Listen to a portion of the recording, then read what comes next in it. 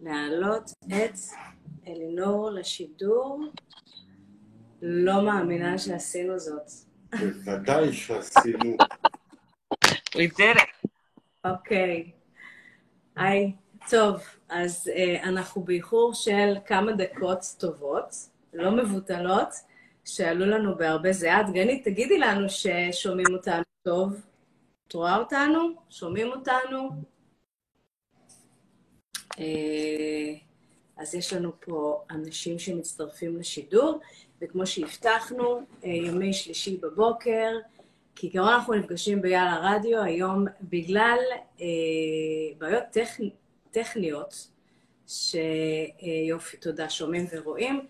אני חושבת שכולנו מודעים, שלושתנו לפחות מודעים לזה שיש את הרטרוגרייד. אני לא רוצה לספר לנו על זה קצת, כאילו להסביר מה שקרה לנו פה, שהביא אותי פה לזיעה ועצבים שאי אפשר לתאר. זה משהו אסטרולוגי, ואת הפלנט, לפי איך שהם זזים, אני לא ממש מבינה בזה כל כך להתחיל להסביר את זה, אבל מתי שזה קורה, זה פוגע בתקשורת. אוקיי.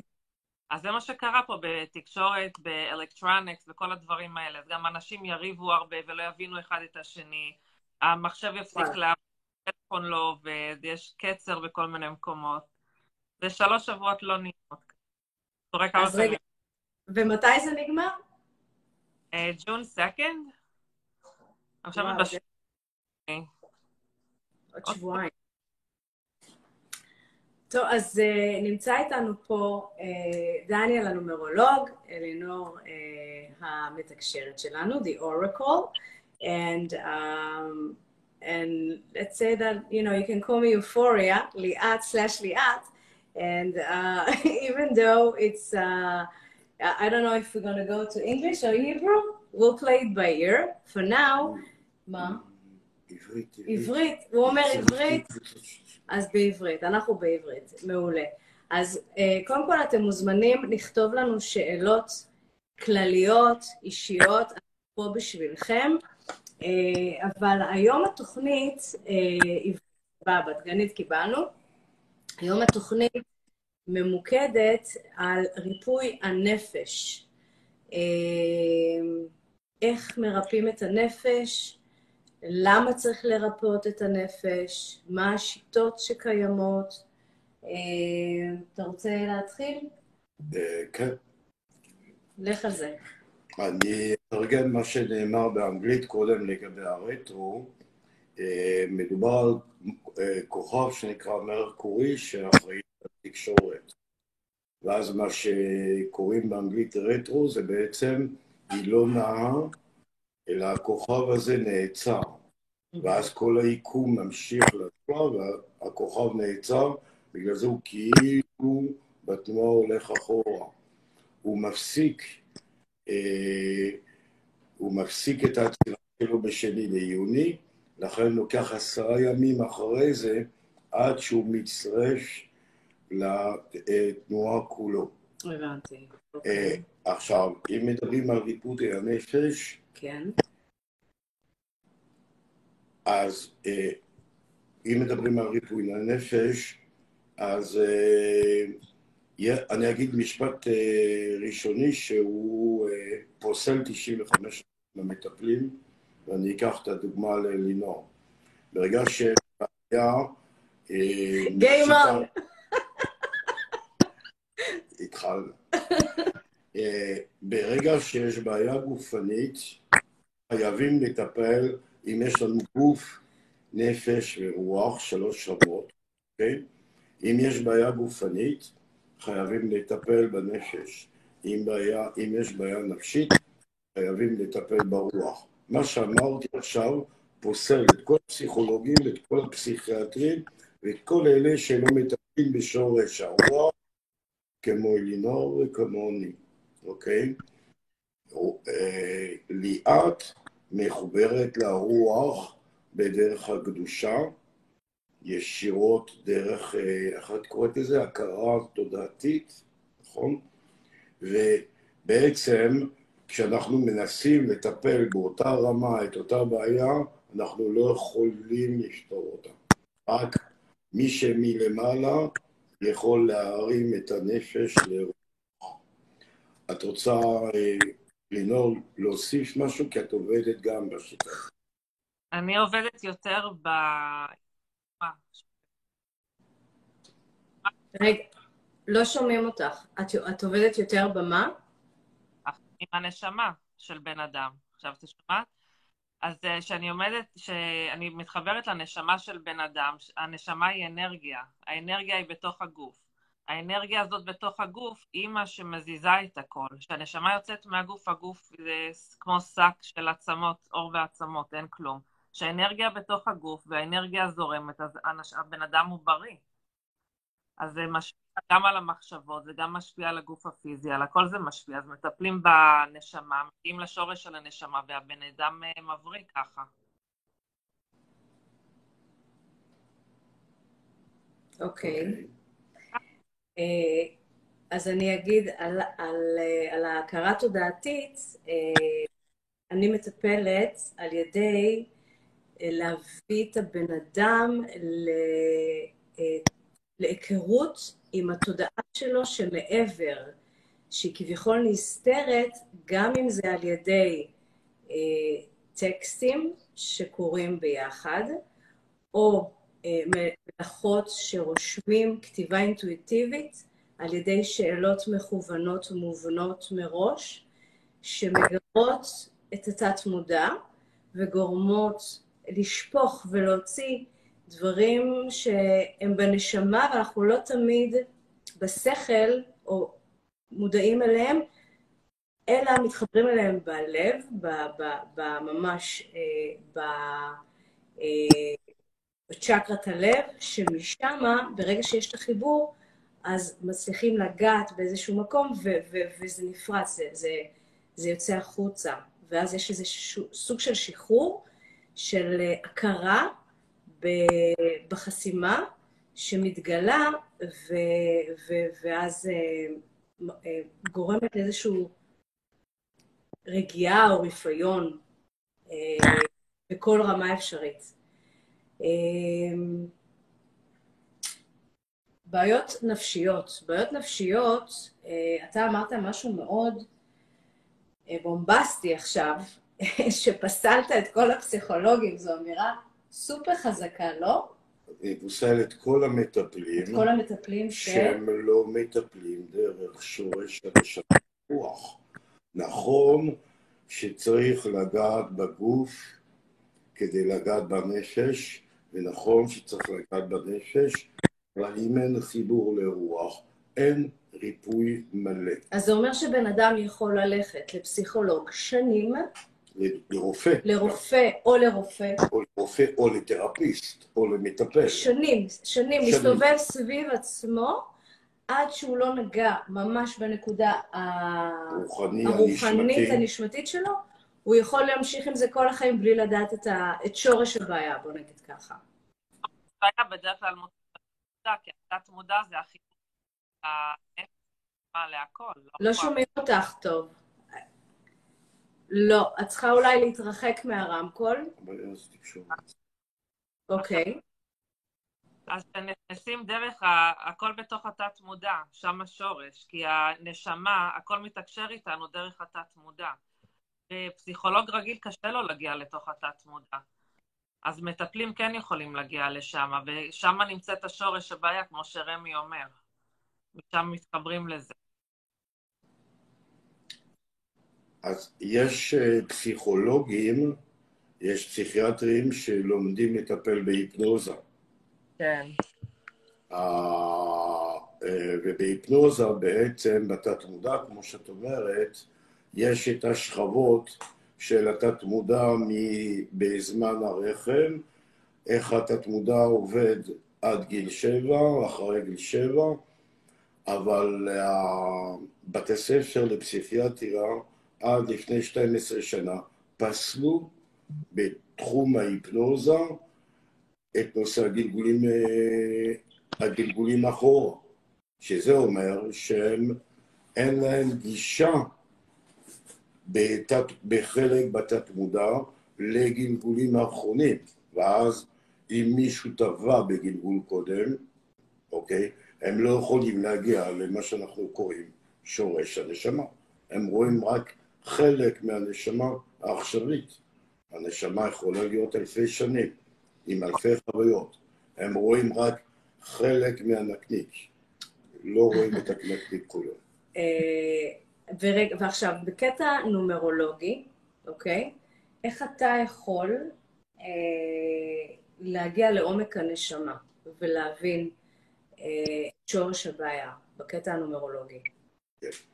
ברגע שבן אדם לומד תורה כמו נומרולוגיה, אסטרולוגיה, טרות, הוא יכול להתחבר לנשמה שלו, לנשמה של המטופל. זאת אומרת שאלינור היא לא צריכה כלי כדי להתחבר לנשמה, אוקיי? אני כן צריך את הכלי של המספרים. ואז כשאני רואה את המספרים, המספרים מספרים לי את מה שאני צריך לראות דרך הגוף, לעלות לנפש, ואז לרוח. כי במספרים האלה יש את התאריך הלועזי, יש את השם, בכל שם יש אותיות, יש את התאריך העברי, יש פרשת השבוע, יש גלגולים קודמים, ויש גלגולים הבאים.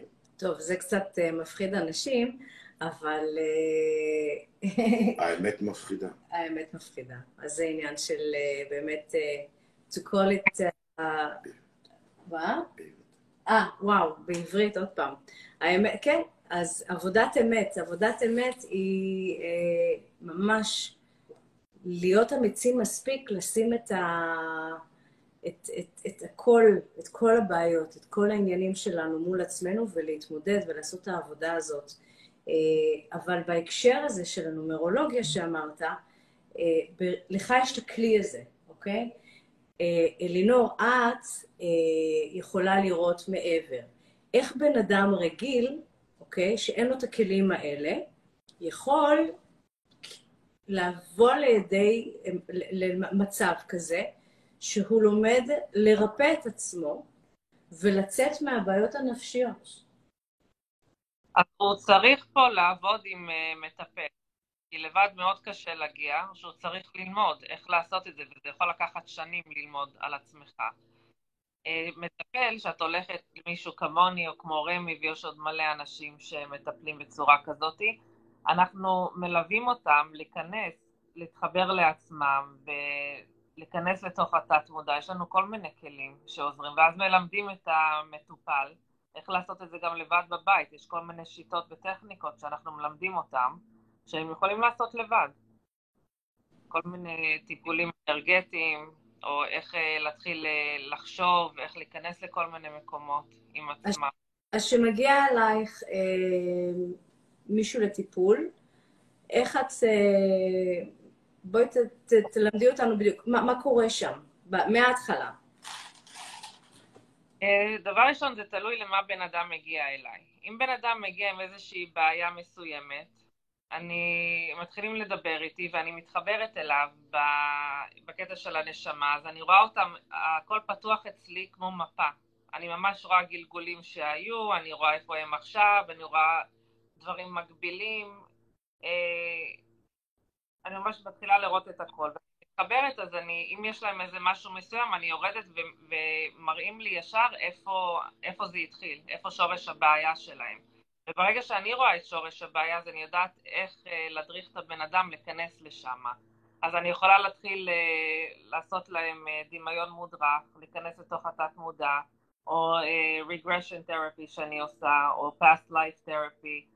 אני גם מטפלת עם קריסטלים, או שאני עושה NLP או תטא הילינג, יש כל מיני שיטות. יש גם כל מיני שיטות להוציא טראומה מהגוף. הרי אנשים חווים טראומה והאנרגיה נשארת בתוך הגוף, וזה גם גורם לבעיות. אז לפעמים הסיבה היא שפשוט יש איזו אנרגיה תקועה בגוף באיזה מקום, וזה חוסם אותנו. אז אני מלמדת אותם, ואנחנו עושים את זה גם ביחד, איך לשחרר את האנרגיה התקועה בגוף. אז זה מאוד תלוי בבן אדם ואת הבעיה שיש להם. וואו, קודם כל מרתק. אני יכולה להעיד עליי שבמהלך השנים שעבדתי איתך יחד, הגעתי למקומות מול עצמי שמאוד עזרו לי, ואני חושבת שלכולנו יכולים, כי את פשוט עוזרת לכל כך הרבה אנשים, וההשפעה הזאת היא כל כך הדהדה, שחשוב לנו להביא את זה גם לכלל.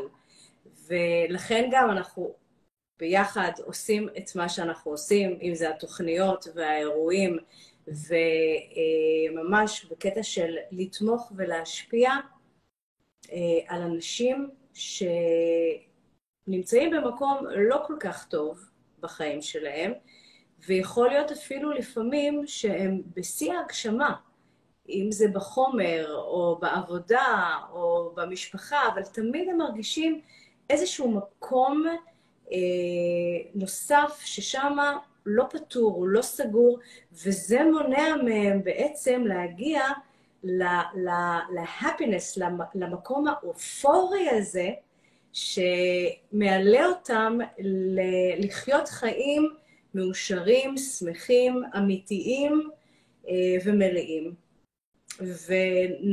ובאמת העניין הוא שזה אפשרי לכולנו. ואנחנו פה לתת השראה, וזו המשימה שלנו באופוריה. ולכן גם חשוב בפלטפורמה הזאת להביא אנשים שעושים כן את הטיפול הזה בשורש הנשמתי, כי הוא לא קונבנציונלי. זה לא לכל אחד, לא כל אחד יכול לעשות את זה. צריך כלים סופר מיוחדים להיות בתדר הזה, ולהיות מסוגל, כי זה גם בא עם אחריות מאוד גדולה, נכון? מאוד, אחריות ענקית.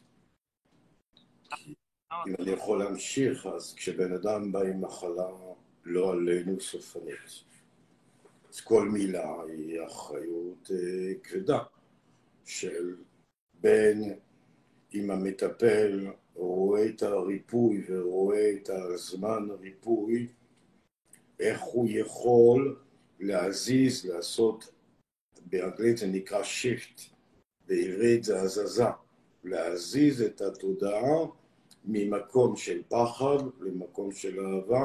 בתזוזה הזאת קורה הריפוי. התזוזה הזאת יכולה לקרות בשנייה.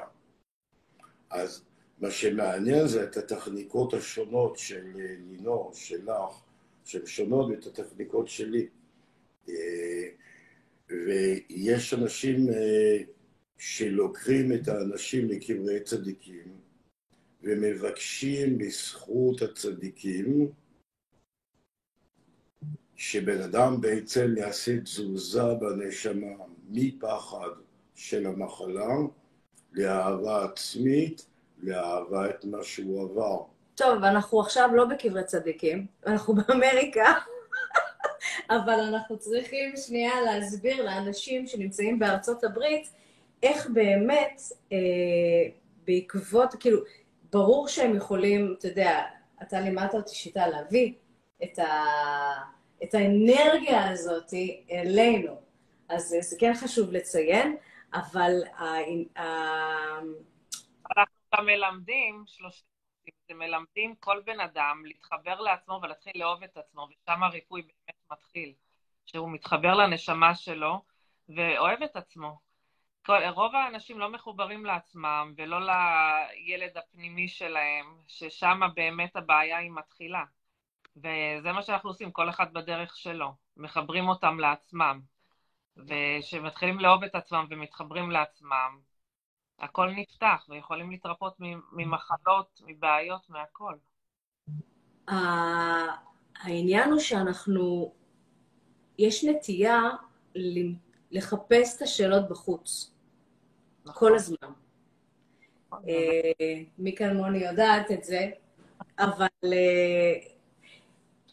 ככל שאנחנו באמת מתכנסים פנימה, לכן גם הקורונה הביאה להתעוררות רוחנית מאוד גדולה להרבה אנשים, אז ככל שההתכנסות היא יותר פנימית, והשאלה מוחזרת חזרה אלינו, אז יש לנו גם אפשרות לקבל הרבה יותר תשובות. וזהו כלי באמת של עולם פנימי משקף על עולם חיצוני, וככל שאנחנו מדויקים, מאוזנים, מחוברים, ובאיזשהו מקום אנרגטי מאוזן, אז זה גם משתקף ככה החוצה כלפי העולמות שלנו. לא, הבעיה שלא תמיד בן אדם יכול להביא את עצמו, ואם אני מסתכל על התנועת יד שלך, למקום מאוזן, למקום שהוא יתחבר לעצמו.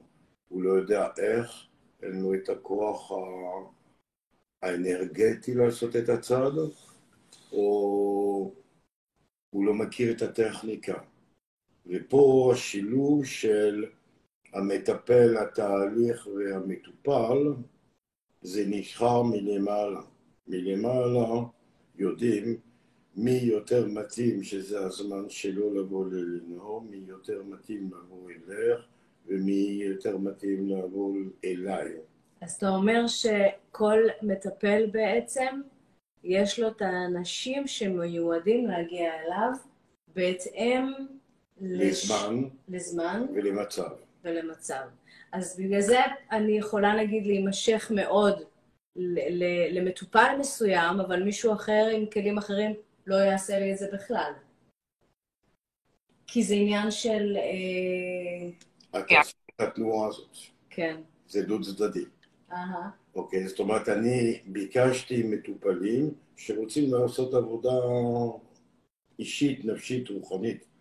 כל אלה שרוצים אותי כמגיד עתידות, לא באים אליי, כי זה מה שהזמנתי. ולינור? באים, אבל אני לא כל כך אוהבת לגלות עתיד, כי כל בן אדם יכול לשנות את העתיד, ולפי בחירה חופשית הם משנים. אז אם יש ממש שאני רואה וחייבים להגיד, אז אני אומרת. אבל הם גם עם אחריות, כי יש דברים שאני עונה להם, ואני אומרת, תקשיבו, זה יכול להשתנות לכם עם החלטה מסוימת שאתם עושים. ואני חושבת שזה מה שמבדיל אותך מכל המתקשרות האחרות, וזה מה שעושה אותך סופר סופר מיוחדת, בגלל שגם כשאת רואה, את לא אומרת, ואת מובילה את הבן אדם בצורה סופר חיובית, אמיתית, לגלות בעצמו את הייעוד שלו, את מה שנועד לו, מבלי לומר מילה שזה כל כך קשה לעשות. זה אסור, פשוט אנחנו אחראים על כל מילה שיוצאת לנו מהפה. זה כמו שרמי אמרתי קודם, לוקחים אחריות על מה שאנחנו עושים ואומרים. אז צריכים להיות סופר זהירים, כי זה יכול לפגוע בבן אדם. לא כל אחד צריך לדעת בדיוק מה עומד להיות אצלו, הוא יכול גם לשנות, ואני חושבת שגם רמי, אתה גם עושה את זה עם המפות שאתה... עכשיו, רמי עושה את זה עם המספרים, כי לרמי יש המון ידע, לדוגמה, עם מספרים, ואתה גם יכול לדעת דברים בעקבות מפה נומרולוגית או תאריך לידה, ואתה גם מאסטר ממש בלשמור את זה לעצמך, ולדעת שזה מידע שהוא לא נועד to share it, לחלק אותו באותו רגע. אולי בהמשך, אבל האיפוק הזה, איך אתם מצליחים לעשות את זה? זה להגיע לרמה רוחנית, שהעולם החיצוני לא משפיע עלינו, ואנחנו משפיע. זאת אומרת, תמיד רואים את עצמנו מעל העניין, כדי להרים את הבן אדם. אני אשתף אתכם בחי, שבנומרולוגיה, שהוא מדע מדויק מבחינתי, אני אשמח שישאלו אותי למה, יש הרצאות בנושא, שזה ברור לכל מי שהיה חי בכדור הארץ לפני 2000 שנה, היה חלק ממתמטיקה ופיזיקה קוונטית כבר אז רואים את המחלה, גם מחלה סופנית, אני אגיד, כמו סרטן, אם אני רואה בלבלב, וקרו מקרים שהרופא רע בכבד, אני התעקשתי על שלי, התעקשתי על בדיקות. יש אפשרות לראות את העתיד לראות את העתיד של מחלה שחס וחלילה יכולה להגיע עוד שנה וחצי, עוד 5 שנים, אין טעם להגיד את זה עכשיו, ובראש שלנו,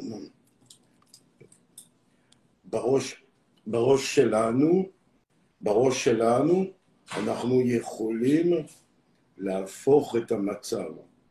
זאת אומרת, רואים מחלה בעזרת כוונה עליונה, כשאנחנו ברוח יכולים להפוך את המציאות העתידית. אז זה בעצם סוג של instead of reacting to a reality, במקום להגיב, להיות בתגובתיות, אז אנחנו creating בהתאם לידע שהמטופל יכול להביא לנו, ולברוא לעצמנו ממש עולם חדש, ממש מציאות.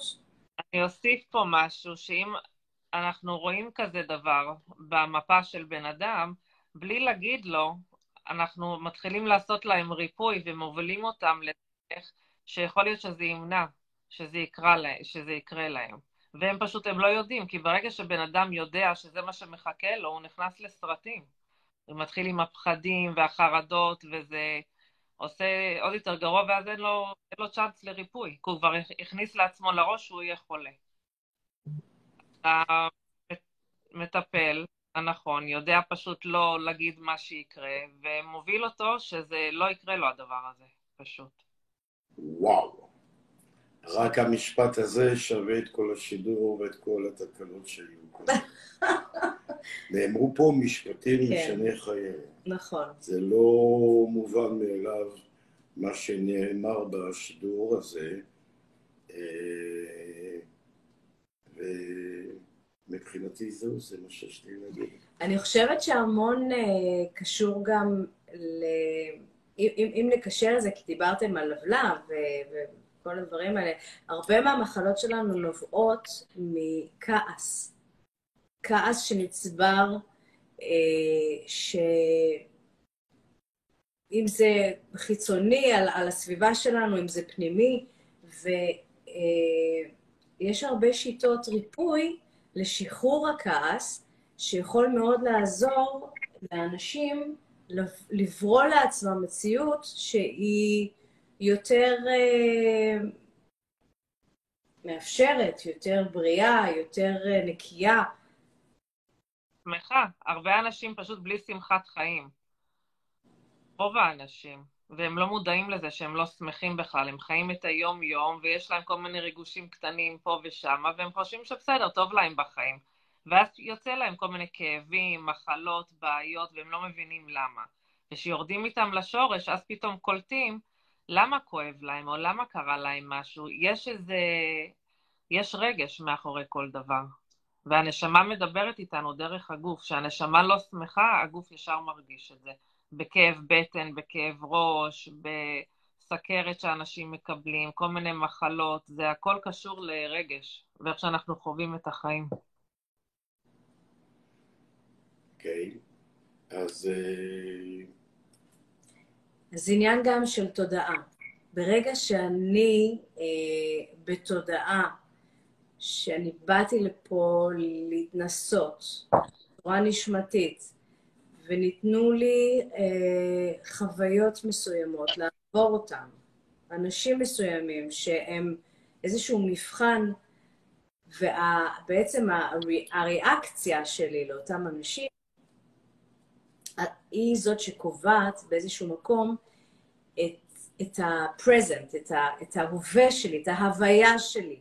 וברגע שאני בהוויה כועסת על אותו מקרה, אז זה יתחיל ליצור מחסומים. ברגע שאני בהוויה שהיא מכילה, או מבינה, או רואה את זה ממבט מעל, אז זה מאפשר לי להעביר את הדברים, אולי דרכי, או בצורה שהיא לא ננעלת או נתפסת, והיא בעצם מניעה את המחסום מראש, היא מונעת את המחסום מראש.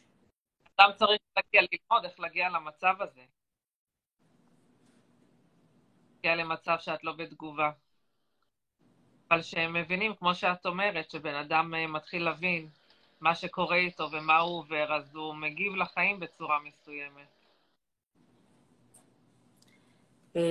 טוב, אז אנחנו נתנו לכם טעימה קטנה על קצת, על מה שאנחנו, על השיח שלנו ברמה הנשמתית. חשוב לי לציין שהשבוע, ב10 ימים הקרובים, הולכים לקרוא המון המון אירועים שמתחילים להתפתח במיימי, בשלישייה הזאת. ביום חמישי, מי שנמצא פה מוזמן להגיע לאירוע של אומנות ורוחניות, בגלריה של יגאל פדידה, שהוא אומן בחסד, ויש שם גם טור וגם פאנל שעליו שלושתנו, ארבעתנו ניפגש, ונדבר קצת על דברים ברומו של עולם. יהיה גם free cocktails and appetizers, והכניסה היא חינם, אז כדאי לכם לבוא. ביום ראשון הזה אנחנו מתכננים סדנה יומית עם נגיעות של נומרולוגיה וטאי צ'י והילינג וכתיבה אינטואיטיבית, והולך להיות סופר מיוחד ומאוד אקסקלוסיבי, כי זה ממש מותנה במספר קטן של אנשים, במקום מאוד מיוחד גם. ובמיימי גם כן, בטאונהאוס, בסאוט ביץ', שאפשר עד 10 איש להיות בסדנה הזו, וזו סדנה גם שאנחנו בקרוב נביא לישראל. למה אמרתי ישראל? התכוונתי להגיד לניו יורק. אוקיי, לכו תדעו. ישראל תכבוש את ניו יורק. יש מצב.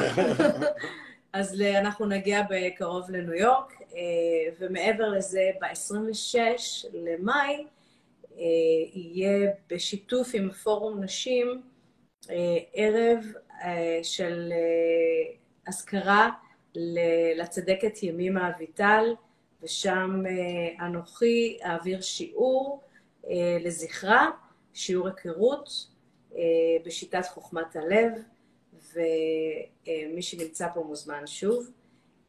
ובזה נסיים. נעמתם לי מאוד. למרות הכל, אני חושבת שהצלחנו לעשות זאת. דניאל, ברכות, תודה. אלינור, שבוע הבא אנחנו במיימי הבנויה, תהיי לידינו, ואנחנו מחכים לך. בכיף. תודה. ביי. להתראות. ביי, אלינור.